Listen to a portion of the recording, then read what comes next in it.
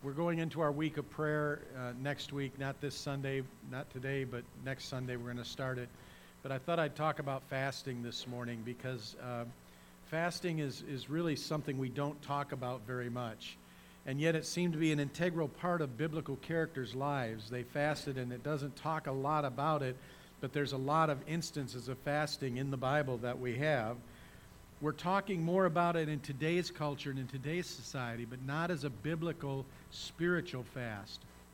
The kind of fasting that is becoming very popular in today's culture is called intermittent fasting. How many of you heard of that, intermittent fasting, where you choose days to fast, and it's all kind of laid out for you. You just Google it on the internet, you'll find all kinds of information about that. But it's more of a health thing than anything else. It's not really a spiritual exercise that we're doing. And so we're going to talk about fasting from the Bible's point of view, from the spiritual point of view. You can find a lot of books and articles about fasting, but most of them are not spiritual in nature. According to the USDA, the average adult between 20 and 50 years old spends 28,000 hours eating. We spend a lot of time eating that we don't even think about. We do a lot of things around food. We commune around food. Now, it used to be that the family dinner hour was kind of a sacred time that nothing really interrupted, and everybody would come together at dinner time. That was true in my family, no matter what happened, sports or that kind of thing. We always had dinner at the same time every evening. We all sat around the table together. We talked with each other. With 7 boys, you can imagine that was a lot of talking that went on. Interesting talks that went on during those times. But the family dinner hour has kind of gone the way of the dinosaur, and it doesn't happen in a lot of families anymore. But we haven't stopped eating. As a matter of fact, we have a problem with obesity in our country, that we eat too much. And it's even prominent among the poorer class of people that don't have much money on food stamps, that kind of thing, that obesity is even rising above in their levels also. And so it's really not a matter of scarcity of food or abundance of food. It's more a matter of how we practice eating and how we look at it. I think I've told you before that one of the reasons I lost about 50 pounds over the last several years, slowly laying it off and doing it. But one of the things that really made a huge difference, well, I would say the 2 main things that made a huge difference in my life in losing weight was, number one, exercise. I really upped my exercise. I walk probably 3 or 4 times a week, and at least 3 miles or more, and do that on a regular basis. And then secondly was portion control. I was amazed at how much I was eating and not even thinking about it, because I would just pile food on my plate until it looked full, and then I'd eat it, all of it, and go back for more sometimes. And now there's rarely a meal at my house that we don't sit down and I have a scale and measuring cups and measuring spoons nearby to help me keep tabs, because I discovered something about myself. I lie to me. I tell myself, that looks like about a cup, and then you measure it out and it's about a cup and a half, and before you know it, you're eating more calories than you even knew it. Mindless eating is something that has come into our culture, into our prevalence today. You sit down with a bag of chips or pretzels, and before you know it, half the bag is gone or the whole bag is gone, and you've eaten more than you thought you've eaten. We need to pay closer attention to what we eat, how much we eat, and why we're eating. But the Bible talks about fasting in terms of its spiritual benefits. Fasting is something that the Bible talks about frequently, but doesn't give a whole lot of instruction, specific instruction. Jesus gave his disciples the Lord's Prayer as kind of an outline of how to pray. He didn't give us the fasting guidelines to tell us how to fast, but he did tell us about how to fast in some ways.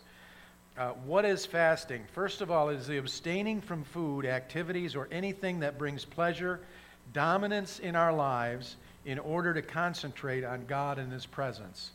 There's 2 thoughts there that we need to pay attention to. First of all, anything that brings pleasure or dominance in our lives.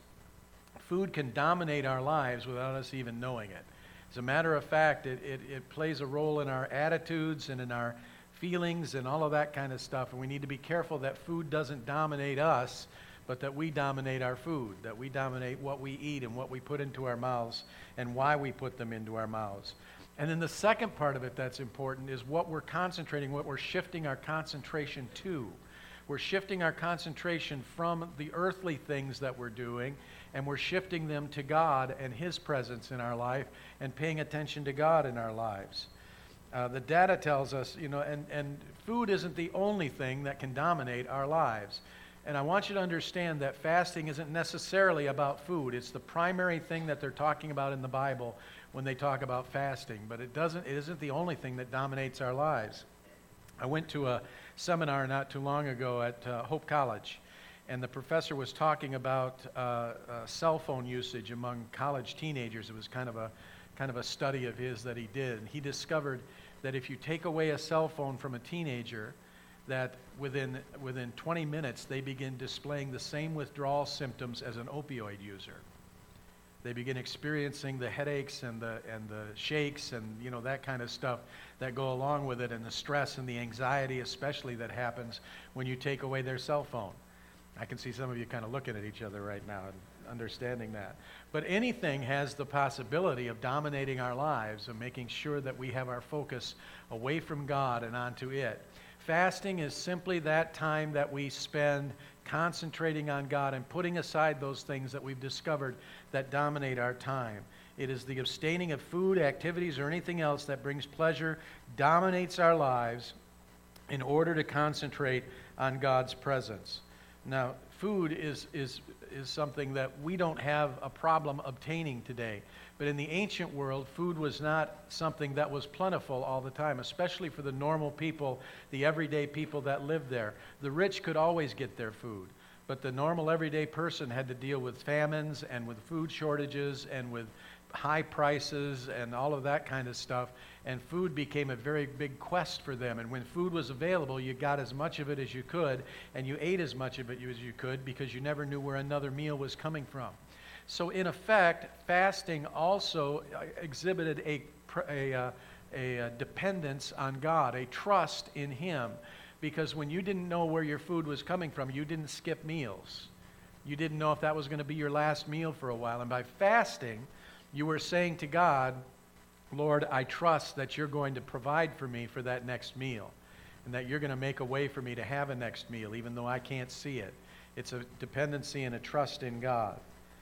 What is fasting? It is designed to teach us to tame our desires, to learn self-control by denying the most basic impulses of our bodies. Eating is one of the most basic impulses that we have in our bodies. We live to eat because in the real world today, and in too much of the world today, there is a whole group of Christians and other people who don't have enough to eat, and to fast is a great sacrifice for them. And we don't see that so much in our country, but we do have to tame our desires. The Bible talks a lot about taming the desires, about reaching for that second cup of coffee, or that third cup of coffee, or that fourth cup of coffee. And although we all joke about it, I want you to listen carefully to the language that you see on Facebook and in social media and in our conversations with each other. When we say things like, I cannot function without my morning cup of coffee, what are we really saying?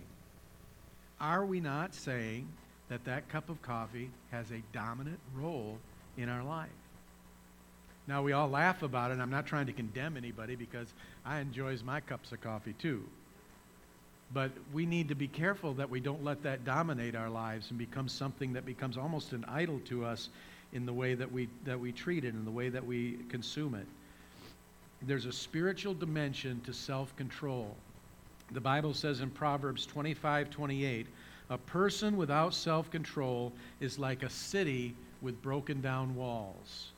A person without self-control is like a city with broken down walls. The walls were there to protect invaders, to protect the enemy from coming in. Self-control is something that is not very popular today. It was popular to say this in my time as a teenager in the 70s, if it feels good, do it. I think we discovered that that wasn't a very wise way to live, that that was not the best way in the world to conduct yourself. As a matter of fact, not every feeling that you have and not every desire that you have is good for you. It's something that comes from God. And so we need to be discerning and be self-controlled in our lives. The Spirit of God, it says the Holy Spirit produces this kind of fruit in our lives: love, joy, peace, patience, kindness, goodness, faithfulness, gentleness, and self-control. There is no law against such things. In other words, he's saying that when you live the life of Christ, part of the package, part of what should be flowing out of you as a natural result of living in the Spirit of God is self-control. And fasting has to do with self-control. The fasting brings those issues into sharp focus. Jesus said in Matthew 16:24, "If any of you want to be my follower, you must give up your own way." That's another way of saying you must have self-control. You must give up your own way and take up your cross and follow me. Self-control is a cross that we have to bear. It's saying no to the flesh and saying yes to the things of God. Fasting helps bring those things into sharp focus of those things that we need to have self-control of. So let's talk about some reasons to fast. Why should we fast? Well, Jesus fasted. We know that he fasted because the Bible says that he fasted. He was a follower of the law. He kept the law perfectly. And the Bible says that he fasted on those occasions. Jesus fasted to acknowledge his dependence and to gain spiritual strength through reliance on the Holy Spirit and God's Word. He did this before he began his public ministry. In Luke chapter 4, verses 1 and 2, it has a very interesting construct of language here that tells us something about the power of fasting. Listen to this. It says, "Then Jesus, full of the Holy Spirit." This is right after his baptism, where he was baptized in the Jordan by John the Baptist, and they saw the Trinity come down. The Father's voice spoke, "This is my Son in whom I am well pleased." The Holy Spirit came down and rested on him in the form of a dove, and Jesus was the one that was baptized. So Jesus is baptized, and the Bible says that he was filled with the Holy Spirit. Why should you be filled with the Holy Spirit? Because Jesus was. If Jesus needed to be filled with the Holy Spirit, so do you. You ain't better than Jesus. You got to be filled with the Holy Spirit. So the Bible says that he went out filled with the Holy Spirit and returned from the Jordan River. He was led by the Spirit in the wilderness, where he was tempted by the devil for 40 days, and Jesus ate nothing during all that time. He fasted. It was a choice that he made not to eat during those 40 days. Now, if you've never fasted before, I do not encourage you to go on a 40-day fast. It might do you in. You're not used to that kind of thing. Jesus was obviously a fasting person. He had worked his way up to that, and he fasted 40 days and 40 nights of the devil for 40 days. And it says Jesus ate nothing during that time and became very hungry. I love how the Bible says that. You bet he did. 40 days with no food will make anybody hungry. But it says that he did two things. First of all, he was filled with the Holy Spirit. And then it also says that Jesus practiced fasting. Why did he need to practice fasting if he was filled with the Holy Spirit? Because they're two separate things. Because one gives power to the other. One is a separate act from the baptism in the Holy Spirit. The Holy Spirit is not the end of the road for you. If you're filled with the Holy Spirit, you don't say, okay, that's it, I'm filled, it's over, I'm done, I'm good. I need nothing else except the baptism in the Holy Spirit. There are other Christian practices that have to be put into place. Prayer, fasting, all of that kind of stuff are part of that life in the Spirit. And Jesus was facing the beginning of his 3-year ministry. Jesus only ministered for 3 years. I don't know if you realize that or not. But he waited until he was about 30 years old. He practiced 3 years of ministry, and then he was crucified, dead, and buried, and went to heaven. And that's how he practiced his ministry. But he was about to launch the most important part of his life, his ministry that he was doing, and the enemy was trying to stop him at all costs. The enemy was here trying to stop him before he started, trying to get him to end his ministry before it even began by giving in to sin, by tempting him beyond what you and I could stand. And how did he deal with that? How did Jesus deal with that temptation? He dealt with it by fasting. If Jesus needed to fast and pray, don't you think that we should be able to fast and pray also? So number one, Jesus fasted and prayed, and so should we. The second reason to fast is for confession and repentance and favor in the sight of the Lord. Nehemiah was a man that was found in high government in the government of Artaxerxes, which was the Babylonian government that took over when the Israelites were captured and carried away back in the Old Testament.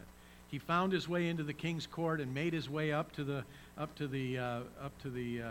highest echelons of ministry of government, and there he found out that it happened in Jerusalem that he had left behind.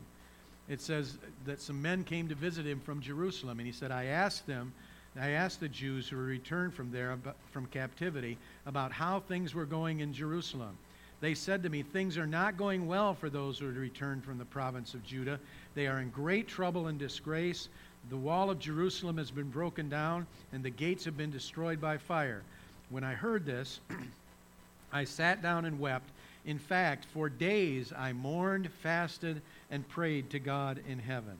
The Bible says that Nehemiah was so taken by the situation in Jerusalem that he began to fast on them. He began to mourn for them, and he began to fast for them. The Bible says that he fasted for a specific reason. He knew the reason that Jerusalem was destroyed. It was for turning their backs on God. They had turned away from God. They had begun worshiping other gods. They had begun engaging in idol worship. God had finally had enough. He sent judgment on them, and he destroyed the temple and the city of Jerusalem. And there he knew it was from sin. And so it says, when I heard this, I sat down and wept. In fact, for days I mourned, fasted, and prayed to God. Here's his prayer. He said, O Lord God of heaven, the great and awesome God who keeps his covenant of unfailing love with those who love him and obey his commands, listen to my prayer. Look down and see me praying night and day for your people Israel. I confess that we have sinned against you. Yes, even my own family and I have sinned. We have sinned terribly by not obeying the commands, decrees, and regulations that you gave us through your servant Moses. Nehemiah saw sin in his life and in his people's life, and he needed to confess that sin. He did it with fasting. Fasting gave power to his repentance. Fasting gave power to his repentance. I wonder if you ask God to search your heart and show you those areas of your life that you aren't pleasing him in. It's possible that that's happening, isn't it? No one here is perfect. Sin is always crouching at the door. The Bible says sin crouches at the door and it seeks to devour us. And sometimes we fall prey to it. And in those times, we need to fast and pray and ask God to deliver us from our sins, to show us those areas of our lives that we have sin in. So fasting and prayer is a response to repentance in our lives. Another reason to fast is for God to intervene. David fasted for healing and miraculous intervention. You remember the story of David and Bathsheba. It resulted in the pregnancy of Bathsheba and the birth of a child. And that child was struck down by God and made sick. It says in 2 Samuel 12, 15 through 23, Nathan stood before David and he told him the story about the lamb that was stolen by a rich man from a poor man. And David said, surely that man must die. And Nathan pointed his finger at the king, one of the greatest acts of bravery ever done in the Bible, and said, you are that man. And David broke down and he repented and he cried out to God. But it says, David begged God to spare the child, for the Lord had sent a deadly disease to the child and Uriah's wife. And he went without food all night and lay on the ground, on the bare ground. The elders of the household pleaded with him to get up and eat, but he refused. David knew that God could intervene, and he begged him to intervene. He fasted for God for the intervention in that child's life. But God did not answer that prayer the way David wanted that prayer answered. It says, then on the seventh day the child died. David's advisors were afraid to tell him. He wouldn't listen to reason while the child was ill, they said. What drastic thing will he do when we tell him the child is dead? When David saw them whispering, he realized what had happened. Is the child dead? He asked. Yes, they replied, he is dead. Then David got up from the ground, washed himself, put on lotions, and changed his clothes. He went to the tabernacle and worshiped the Lord. After that, he returned to the palace, was served food, and ate. David gave up food and fasted for the intervention of God in his life. He needed God to intervene with him, and he prayed that God would intervene with him through fasting and prayer. It was as though he was trying to show the sincerity of his heart by giving up food and not eating during that whole time. And God did not intervene. He had the child's life taken, and yet David came and worshiped God afterwards. And he said they came to him and they said, "What's up with this, David? While the child was sick, you were fasting and praying and mourning, but now that he's dead, you have stopped your mourning and are eating again." It's kind of the reverse of how things should go. You mourn after death, but David rejoiced. How could he do that? How could David rejoice after the death of his child? And David replied, "I fasted and wept while the child was alive, for I said, perhaps the Lord will be gracious to me and let the child live. But why should I fast when he's dead? Can I bring him back again?" Listen to this. "I will go to him one day, but he cannot return to me." David had that hope that there was life beyond death, that there was something greater than this world that his child had gone to, and that one day he would hold that child again in his arms. But he fasted and prayed during that time for intervention from God. This is found all through Scripture of people fasting for God's intervention in different ways. As a matter of fact, one of those ways is when Mordecai and the Jews fasted for deliverance when they heard news of Haman's plot for the annihilation of the nation of Israel. Again, this is after the capture of the Israelites are taken away. And there's a wicked man named Haman that has it out for Mordecai, a righteous Jewish man that would not bow down to him. The story's in the book of Esther. Esther is a short book. You should read it this afternoon. It's a fascinating story of God's deliverance. But it says in Esther 4, verse 3, that Haman had persuaded the king to make a decree for every Jew in the kingdom to be slaughtered. Every Jew in the kingdom was to have their life taken. They gave permission for everybody else in the kingdom to kill a Jew and take everything that they owned as payment for them for some sick reason that he had. And so it says, as soon as the news of the king's decree reached all the provinces, there was great mourning among the Jews. They fasted, they wept, and they wailed, and many people lay in burlap and in ashes.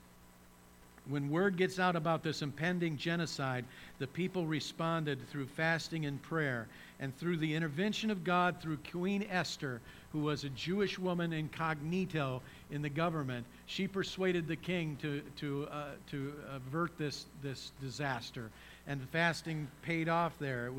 And God made sure that the Jews were taken care of. So that's another way that fasting can take itself. The early church fasted while worshiping and committing their ministry to the Lord. You see in two scriptures, in Acts 13:2 and in Acts 14:23, that Paul and Barnabas appointed elders and deacons in the church, and they fasted and they prayed before they did that.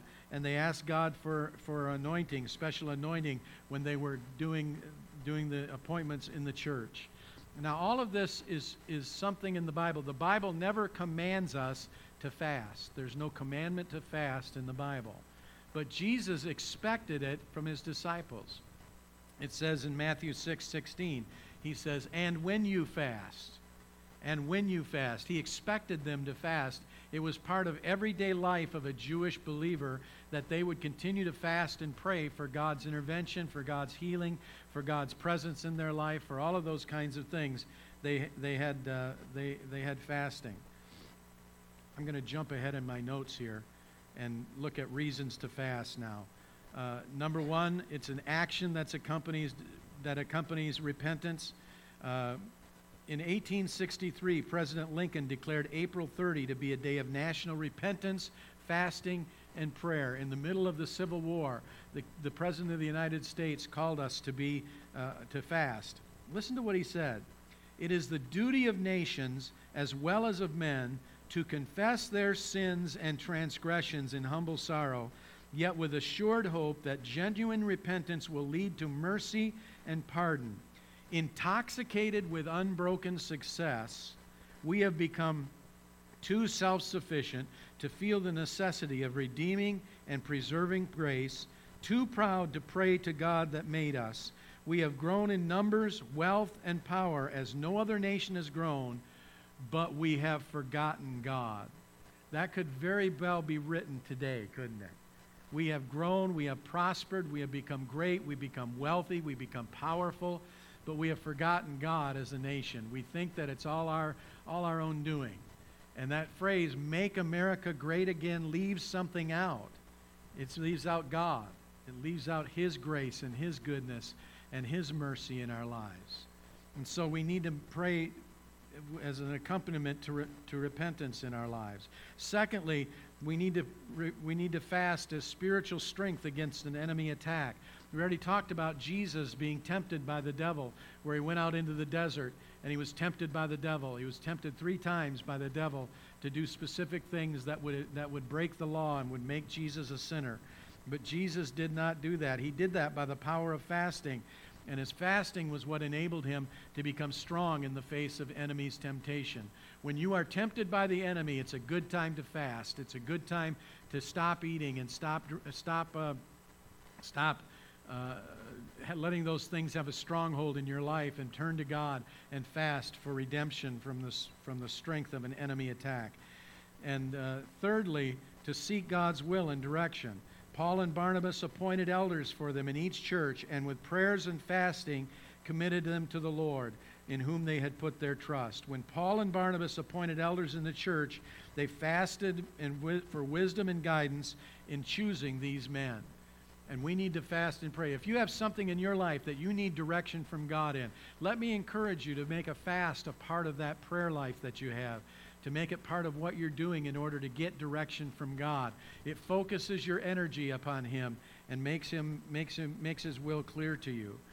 And then fourthly, to awaken a spiritual hunger for God that may be dulled because of a desire for other things. I don't know how many of you had a hand pump in your house. Probably none of us had a hand pump in our house. Maybe a few of you did. I don't know. But some of you are nodding your heads like you understand that.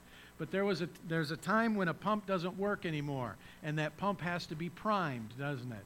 When it stops working, it gets an air pocket in the pipe, and it can't pump water anymore. And what do you need to do to prime the pump?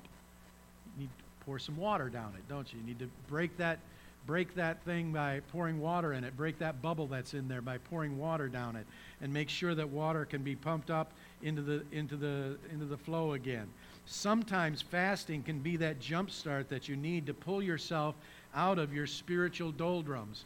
If you're not feeling the presence of God, if you are in a spiritual kind of funk in your life, how many of you ever experienced a spiritual funk? Everybody raise your hand. All of us have experienced that, haven't we? Where God just doesn't seem to be there. You don't feel His presence like you have before.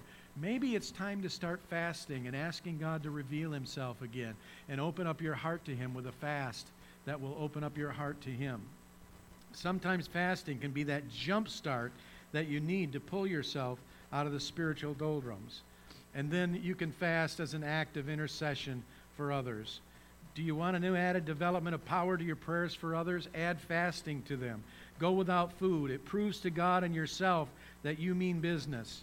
I can't tell you the number of times that people have come to me and say, "I'm praying for my son, I'm praying for my daughter," but they're not adding fasting to it. I would like to encourage you to maybe add fasting to your prayer life and to your regular routine of life. We're going to talk about how to fast in just a moment. We're going to talk about 3 suggestions for fasting. And one of them is going to be that you make fasting a regular part of your life, that you insert it into your life on a regular basis. But let's talk about, as we close this morning, let's talk about 3 suggestions for fasting. Number 1, fast for a purpose. Have a purpose for your fasting. Fast for something that you need God to do. Just kind of superpower your prayers by fasting with Him and asking Him to take care of those needs. Secondly, try a regular fast. Maybe set aside a day a month or an hour a day or a meal a week or something like that. However you want to do it. Maybe fast just on Fridays or the 3rd Friday of each month or the 2nd Sunday of each month or something like that. Set it aside as a regular time of fasting to focus your attention on God and God alone. So try a regular fast. Fast for a purpose, but try a regular fast also that sets aside a specific time for fasting. Maybe you're going to skip breakfast for the next week. And for the week of prayer, I encourage you to set aside a time of praying and fasting for that time. Maybe some of you can't fast a full day. Maybe you can fast from sun up to sundown. As long as the sun is shining, I'm not going to fast. Or maybe I'm going to fast breakfast, or maybe I'm going to fast lunch, or I'm going to fast dinner, or something like that.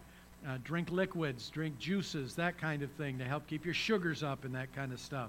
But just make one day, one time, one segment of time in your life that is for fasting, and do it regularly and see what God does with that. And finally, fast from something that is more than food. You know, there are a lot of things that dominate our lives and dominate our time right now. Maybe some of us need to fast from our social media. We just need to turn it off for a while and get away from it and you know, just kind of use that. If I were to tell you that you should fast from your cell phone, what's the first thing that you would think? The first thing that I would think is, I don't know if I can do that. It's become such a part of my life that I don't know if I could fast from my phone. I mean, everything that I have in life is on that phone. My calendar's on that phone. All that other kind of stuff is on my phone. That's the first thing that pops into your mind. When that kind of thing pops into your mind, I don't know if I can do that, that should be a red flag that says that thing is trying to gain control of my life. And I need to fight against it. I need to make sure that it doesn't take control of my life. And that's a good flag, is whenever you have that feeling that I don't know if I can do that. Take that as a red flag from the Holy Spirit that says, here's an area that you need to pay attention to, and here's an area that maybe you need to fast from. Try turning it off. Just see what happens. You know what? We got along just fine without it not too many years ago. We managed to survive without cell phones for decades, for eons of time before all of that, and we can do it again. So I want to encourage you to fast this morning. I want to encourage you to set aside a time when you're going to fast this coming week and just fast and see what God does. Maybe there's a special need that you have that you just seem to be bumping up against the wall on, that you're praying for, but God doesn't seem to be moving at all. Try fasting with that and see what God does. Fasting is good for you. Fasting is spiritual in nature, and fasting can change your life. Let's pray.